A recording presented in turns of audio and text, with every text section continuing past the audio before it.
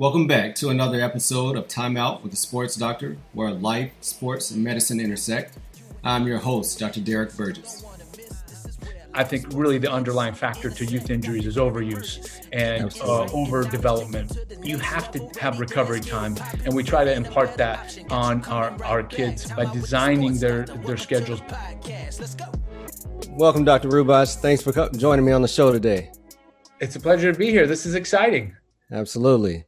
All right, so today we have Dr. Rambod Rubash, who is originally from Portland, Oregon. He currently resides in Hattiesburg, Mississippi, where he is the residency program director for family medicine, and as well as a practicing family medicine physician. Dr. Rubash, glad to have you. Thank you for bringing your wealth of knowledge to us. Oh, it's a pleasure. It's exciting to be here. I appreciate the kind introduction. Yeah, so I met Dr. Rubash originally. He's also a team physician, primary care team physician. We met covering football games when I first moved here. But you've also covered some professional level soccer sports, right?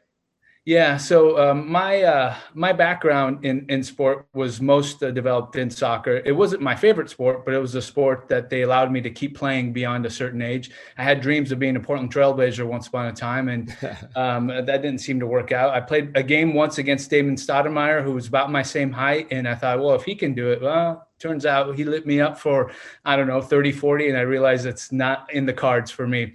Yeah. So, yeah, I played soccer in college, and then in Portland where I was practicing. My career arc actually is after I finished my family medicine residency, I came out to Laurel for the first time in 2004 and stayed here for 4 years and went back to Portland in 2008. And when I went back to Portland, I think 2010, we got our MLS team, the Portland Timbers, and I was asked to be their primary care team physician. So I worked with them in their inaugural years before moving back to Mississippi in 2013, coming right back to Laurel. And the salient part of that saga is, in a nutshell, I thought I'd wanted my boys to grow up here more than I would want them to grow up where I grew up in Portland. I just thought it was a really nice place to raise kids. And as it turns out, it has been great. And ironically, or maybe a sense of providence, some would say, I think they're actually probably getting the best soccer training they can in all of America right here in Hattiesburg, Mississippi. So that's all worked out really nicely. So tell me about this Southern States Soccer Club that you're involved with. This is really what I'm passionate about. The medicine is kind of mundane, but in soccer in America, I realize now that it is a modern miracle that we even have had any chance of a competition at the world stage. And that's probably because we have 360 million people and, good opportunities for recreation. But now that I understand what the rest of the world is doing in terms of training, we never really had a chance. And I can speak to my own experience. By the time I finished college, I was at the highest level I could play at that time in America. And my trajectory was I played in the local youth, daddy, mommy coached leagues. And then if you were good enough, you got selected for like a travel type league of some kind, a select type league around 5th, 6th grade, again, coached by a random daddy, mommy. And then you get old enough to play school sports. And then you get coached by maybe a teacher that has some soccer experience. And then you're off and you're supposed to be, a collegiate player and a semi-professional player. What they do in the rest of the world, I now realize, is very different. So our sports, especially the American sports, meaning the sports that exclusively Americans traditionally played, like football and basketball, at the highest levels are really run by cartels. And these are almost communistic entities that say, here's our club. In order to join it, you have to pay your way in. And then once you are a member of the club, we will share all the revenue and we will kind of compete amongst each other. And they don't really have any mechanism for development of the younger player, except for Major League Baseball, which kind of dips down into, drafting kids out of high school and, developing them in their minor league system. But in European soccer, in Latin American soccer, every little club out there has a professional side to it. And so they'll start with the little kids, 6, 7, 8 years old. And if you're good enough, you'll ascend within your own club to becoming a professional player at the highest level that they go at. And if you're good enough, they will sell your rights to a bigger, a more prosperous team who will then again ascend. So all of these professional teams, Barcelona, Manchester United, I mean, the city of London has like 24 professional teams, and every kid in England that plays youth soccer plays for one of these professional clubs. So what that means is they start grooming you from the time you are of that age to play their particular style of soccer with the same curriculum that their head coach for the senior team uses, and they develop you along this pathway. And if they are a wealthy enough club, they'll keep you, and then you'll be their 15, 16-year-old phenom, and you'll have a actual monetary value. So very capitalistic in the rest of these countries, which is ironic because from a governmental standpoint, they're socialist, but from sport, super cutthroat capitalistic. So the wealthier you are, the more likely you are to have the good players, the more likely you are to ascend to the top leagues. And then once you ascend into these top leagues, you can plummet all the way down. They have something called ascension or relegation. So you can be promoted, or promotion and relegation. You can be promoted from your local, Laurel League all the way up to the MLS if this was in England. And conversely, the Portland Timbers, if they don't perform well, they will be relegated down levels and levels and levels, and there's no real bottom for them. So like a farm system almost. Exactly. But you start out from the very core basis. So this is what we were competing with the rest of the world. So here in Hattiesburg, we've had the good fortune of having William Carey University, who has a collegiate soccer program. And they hired a guy named Nigel Bolton, who's from Wales, to be their head coach, about 15, 20 years ago now. And Nigel had the insight to figure out that he can get better players from England and Europe to come over and play college than he was likely to recruit good American players to Hattiesburg. So he went over to England, and the kids that were in these professional teams that probably weren't going to ascend to the senior level team by the time they were 16 and 17. They would be told this really early on. He would go and say, hey, come to America. You can have a scholarship, play over here, and be on your path to becoming an American citizen should you wish. And so these guys would come over, become All-Americans here. Some of them would stay on and become American citizens. But also Hattiesburg had the insight to take this group of European trained players and also have them be their youth coaches at Hattiesburg Youth Soccer. So they populated all of youth soccer with these kind of quasi-professional European trained coaches, which was great. And then 5 years ago now, almost 6 years ago now, Nigel and one of his All-American players, Carl Reynolds, who decided he wanted to devote his life to be a coach, they decided they wanted to make it a true European academy system with one director of coaching, with a curriculum that's designed to be continuous, kind of like your school education. You get something when you're a 7-year-old that's different than the thing you get at a 17-year-old, but it's meant to be iterative and add upon itself. Very rarely can you jump into the curriculum had you not had it before and ascend up. And they wanted to do it in the European style. So they started this new club, Southern State Soccer. And the reason why it doesn't have kind of a Hattiesburg name or a local name is because half our club pre-COVID was actually from Birmingham, Alabama, and other places. The kids come up from the coast. The kids come down from Meridian. It's really kind of a regional draw. But the real main benefit of it is its continuous education by one curriculum, not changing from year to year, depending on what daddy coach or what mommy coach you have, and designed to build the athlete to become the best player. And because we're not in a ascension or relegation or promotion kind of situation, they don't really care about wins and losses. The only thing they care about is developing an excellent player.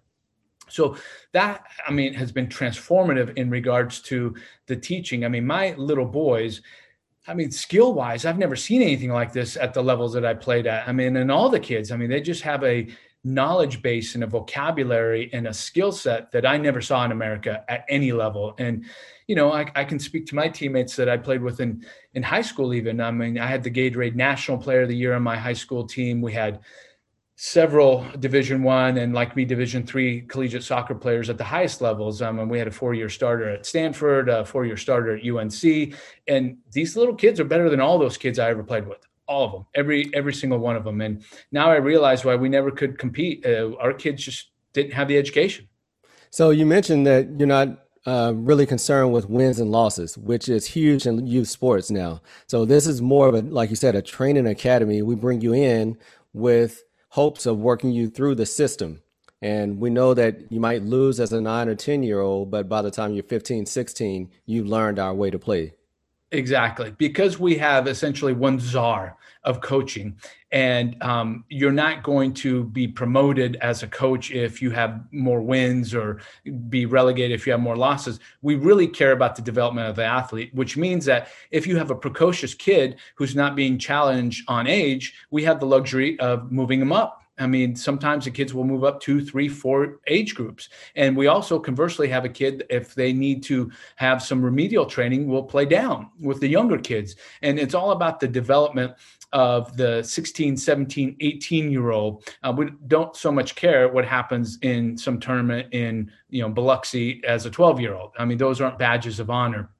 And to be honest, in soccer, where one goal is the equivalent of like 4 touchdowns or 15 or 20 points in basketball, you can win a lot of games and not play the right way for development. If you, take a goalkeeper and boot it up to your forward and give him a 50-50 chance of, going against the defender, and you get by him and you score a goal, you may win that game, but 9 other kids never touched the ball. 9 other kids never had a chance for development. And when you play for development, you play out of the back. So you play where the goalie doesn't boot it. The goalie rolls it out to his defenders. Those defenders have to find a way to get it up to the midfield, who have to find a way to attack with the forwards. And when you're young, you lose a lot of games playing that way because not everybody is yet developed to attain that skill. And I'll give you a case example of my now 12-year-old when he first joined as an 8-year-old, and we were playing out of this way. The first game that we had in a tournament in Birmingham, we lost 10-0 to this team out of Nashville.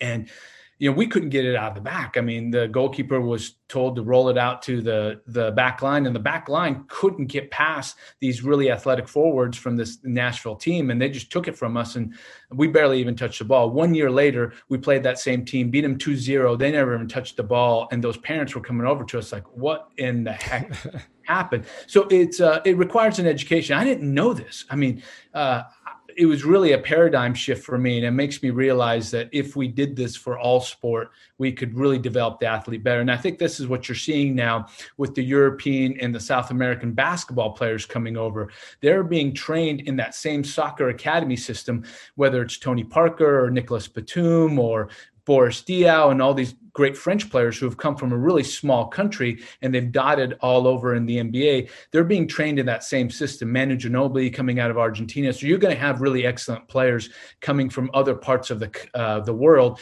because they're going to get trained in the same sort of academy system, like the Gasol brothers who came out of the Barcelona Athletic Club, which is the same athletic club that runs the Barcelona Football Club. So they use the exact same systems, including they take kids and they go to school at the club. So they have their, 4 hours of classes, then they have 4 hours of soccer, kind of like the IMG model or some of the tennis academy models that we've had in other sports here in the US. So, one thing in soccer is injuries, right? So especially in female athletes, but we also see a lot of injuries in male athletes, serious knee injuries. Of course, you have the bangs and sprains, but we see serious knee, almost not career ending, but definitely career altering injuries. What are you doing in your club as far as injury prevention? Yeah, so that's a huge, hugely important question. And a difficult one to answer, and there is no one way of going about it. One answer is style of play matters. In soccer, there's only 3 or 4 things you do. You get in position to receive the ball, you receive the ball cleanly, and then you have to make a decision. You either pass, you dribble, or you shoot. And the more quickly you can make that decision, the less likely you are to have a collision. So soccer is a contact sport, But if you play it decisively enough, there's very little in the way of collision. Sometimes it's unavoidable. So the first aspect is style of play and avoiding unnecessary collision. So in the old model, the classic English model, it would be to boot the ball up from the keeper, boot it out wide to a fast wing, and then that wing would then cross the ball back in the middle, and there'll be a collision of heads and bodies amongst the forward and the defenders trying to head that ball on.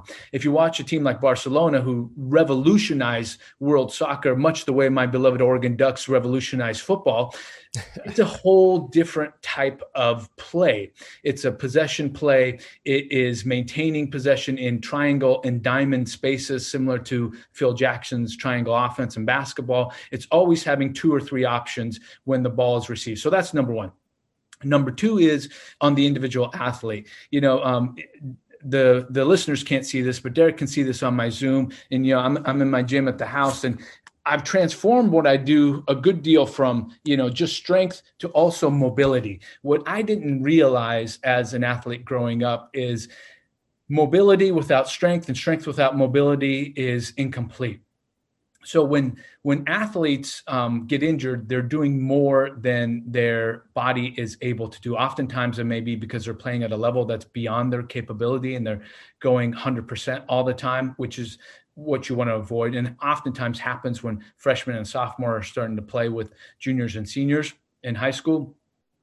So we place a big emphasis on mobility, and especially for soccer players, something that I didn't realize I was woefully adept at is hip mobility. So we're trying to give them the language and the vocabulary and the knowledge of how your pelvis moves. Anterior pelvic tilt, posterior pelvic tilt, and what you can do with your body as a result of that. So we emphasize mobility, which is a big part. Then, of course, once people are injured, we have a trainer always there on site. And we're fortunate enough to have trainers, and there's a bunch of docs that are daddies out there usually. So once injured, we have adequate means to treat. But the big part is to prevent. And one other thing that, Chip Kelly and the Ducks brought into the world is using practice as your physical training. So we don't run sprints. We don't run laps. We have practices that are designed to keep you moving at all times. And then you're done after an hour and a half. Oftentimes what we did growing up as kids is we have 2-3 hour practices with an hour of it with, calisthenics and running. And we don't do any of that. So the overuse aspects are trying to be mitigated by having smarter practices. And then that gets into the last piece of this is that I think really the underlying factor to youth injuries is overuse and overdevelopment. You have to have recovery time, and we try to impart that on our kids by designing their schedules, because it's designed by one head of coaching. We try to design their tournaments, their practice schedules, such that they don't get overworked. And soccer is a year-round sport, but you need to take some time away from this and do other things. So do you get a lot of pushback from parents that want their kid to be in your club, play on a high school team, play on another travel team? Do you see a lot of that? Yeah, of course. So especially for the older boys, playing for your and girls, playing for your school team is a lot like playing for your national team. And yeah, we do it. But what we do during that time period is we shut the club down for those kids at that age. So for the high school age boys and girls, the club aspects effectively shut down and allow them to go play for their national team, which is, Laurel High School or, Hattiesburg High School or whatever. And so we try to mitigate it in that way. As far as playing for multiple clubs, we don't do that. It's really not feasible and realistic. Of course, there's kind of ancillary things like the Olympic Development Program that typically occurs like in the summers, and maybe you play a tournament here and there. And for the one-off that want to participate in those, we accommodate it. But the big design implement that we had is for the high school age kids. When they go to play high school, we shut the club down for them from a competition standpoint. The ones that aren't playing high school ball can still come and train, but most of their peer age group are off playing high school ball. That's great, because like you said, overuse, the number of exposures, plenty of research shows that the number of exposures that you have to injury directly correlates with injury. And, a lot of times I see kids towards the end of the season, playoff time, that's when a lot of injuries happen, because They've been playing all season, playing all summer, don't take any time off to cross train or do anything other than play one sport. Yeah. And you can imagine with the individual sports, very famously, Rafael Nadal has one arm that's hugely overdeveloped versus the other arm. And because he wears sleeveless shirt, you can readily see that. And you can think about it in pitchers, obviously, and in soccer players. You have these overdeveloped glutes and quads and hams, and they really suffer in terms of mobility. I mean, to be honest, Derek, I don't know when the last time I touched my toes. Probably was 7th grade, and that's not good for an athlete. Yeah. Athletes need to have more mobility than that, especially when you're sprinting full speed up and down a soccer field. Yeah. Well, perfect. Well, for someone who says, man, I want my kid to be involved in this program, how do they find your program and how do they follow along with what you're doing? Yeah, so websites, obviously, we have a website. There's social media. I think there's a Facebook site. There's I think probably a Twitter. In fact, I'm sure there is. And, of course, the websites for Southern State Soccer. I think it's 3ssoccer.com. And then there's all levels, of course. We have what we call a Little Kickers program, which is a rec. Just introduce them to kicking the ball and having fun, all the way up to now we have a semi-pro team. We just had our first season of third division semi-pro league called the NPSL, the National Premier Soccer League. And this division we chose purposefully for our club because it's for the collegiate athlete. What I mean by semi-pro is we don't pay them so they can retain their college eligibility, but we cover their room and board, much like colleges do. So for our graduates from the program that go off to play collegiate ball, this is a summer league. We won our league this year and won the South Regional and went to the national quarterfinals and lost that in double overtime at the last minute, tragically, or else we'd be playing this weekend in the national semifinals. But it is all the way up to that level. And to just give you perspective, that team is filled with international and collegiate players, including our homegrown players, Heath Flatteau, who was the Mississippi Player of the Year last year at Sacred Heart and just finished his freshman year at UAB, played on the club, Bennett Gibson and Garrett Bell, and who just also graduated from Sacred Heart, played at JC this year, are on the team. Noah Roblin, a recent graduate of Oak Grove High School in our club, is on the team. And then we have people from all over, including Danny Reynolds, who's a graduate of UNC Wilmington and was drafted second round by the Seattle Sounders, and Julian Villagood, who went to Seattle University, is a Canadian, also was with the Sounders. We have 5 kids who are originally from England, a kid from Senegal, a kid from Germany, and it's really kind of all over from schools like Michigan State, University of Wisconsin, the Cal State, Bakersfield, and Northridge, Holy Cross, really all over the country. And it was really exciting for our kids to be able to play at that highest level and have that resource right in our own backyard. When we were beating teams coming, like we beat a team from Naples, Florida, who won the Florida division, and they got through other Miami teams, and they came up here to play us because we were the higher seed, and we beat them 5-1 and just really smoked them. They're like, "What in the where is this place? I mean, it's Oak Grove. There's no hotels nearby. How in the world are you guys doing this?" So it's pretty unique. I'm really proud to be affiliated with it, and I think more kids had this opportunity available to them, America would be more competitive on the international stage. Well, it's exciting to hear, and I like the fact that education seems to be the main principle that you guys are pushing. And, like you said, this program has been built. I was doing some research, built literally from the ground up. I saw where they started clearing off for fields, 5-6 years ago. Now you have a lit stadium. So very impressive. Yeah, it's cool. It's cool. Yeah, my oldest son was part of the first team, and we were practicing on church fields and the Oak Grove band field, and the parents would have to turn on the cars and light it up when it got dark, and it was really kind of and I honestly, when my son decided to go this route, so we were playing up in Laurel, and they made an age split such that we couldn't field enough kids for my son's age group. So we came down to Hattiesburg and we went to both clubs, this new one and Hattiesburg Football Club. And when we went to that both tryouts, he made both teams. And at Southern States, they told the parents, this is our first year. We may not have enough kids to even field a team in your kid's age group. And I was like, okay, whatever. He left that tryout. My son then at that time was, 8, 9 years old. I said, well, what are you going to do? He goes, oh, I'm coming here, Dad. And I'm like, why? He goes, Dad, you don't understand. This is just different. And I was his coach for the previous 2 years. He's like, Dad, this is just different. And he was so authoritative about it. I'm like, you may not even have a team. He's like, Dad, you just don't understand. And he put it in those terms because I was his coach and he understood right there that, Dad, you're not going to get this until you see this. So it was a leap of faith, but a good one and a good decision made by my 8-year-old. Right. So he said, enough of this coach dad stuff. I want some real pros coaching me. Oh my gosh. And so I was very quickly educated on the difference between an amateur and a professional coach. Sure. Well, man, I'd love to come over and tour the facility and learn more about what you're doing. It sounds exciting, especially to be done right in our backyard here in Hattiesburg. Yeah, I would love that. Anytime. Come on down. Let's go kick the ball around. Absolutely. Yeah. Hey, I got about 1 year of coaching experience. So if you're looking for anyone to add to your soccer academy, I'm your man. I love it. All right. Have a good one, man. See you.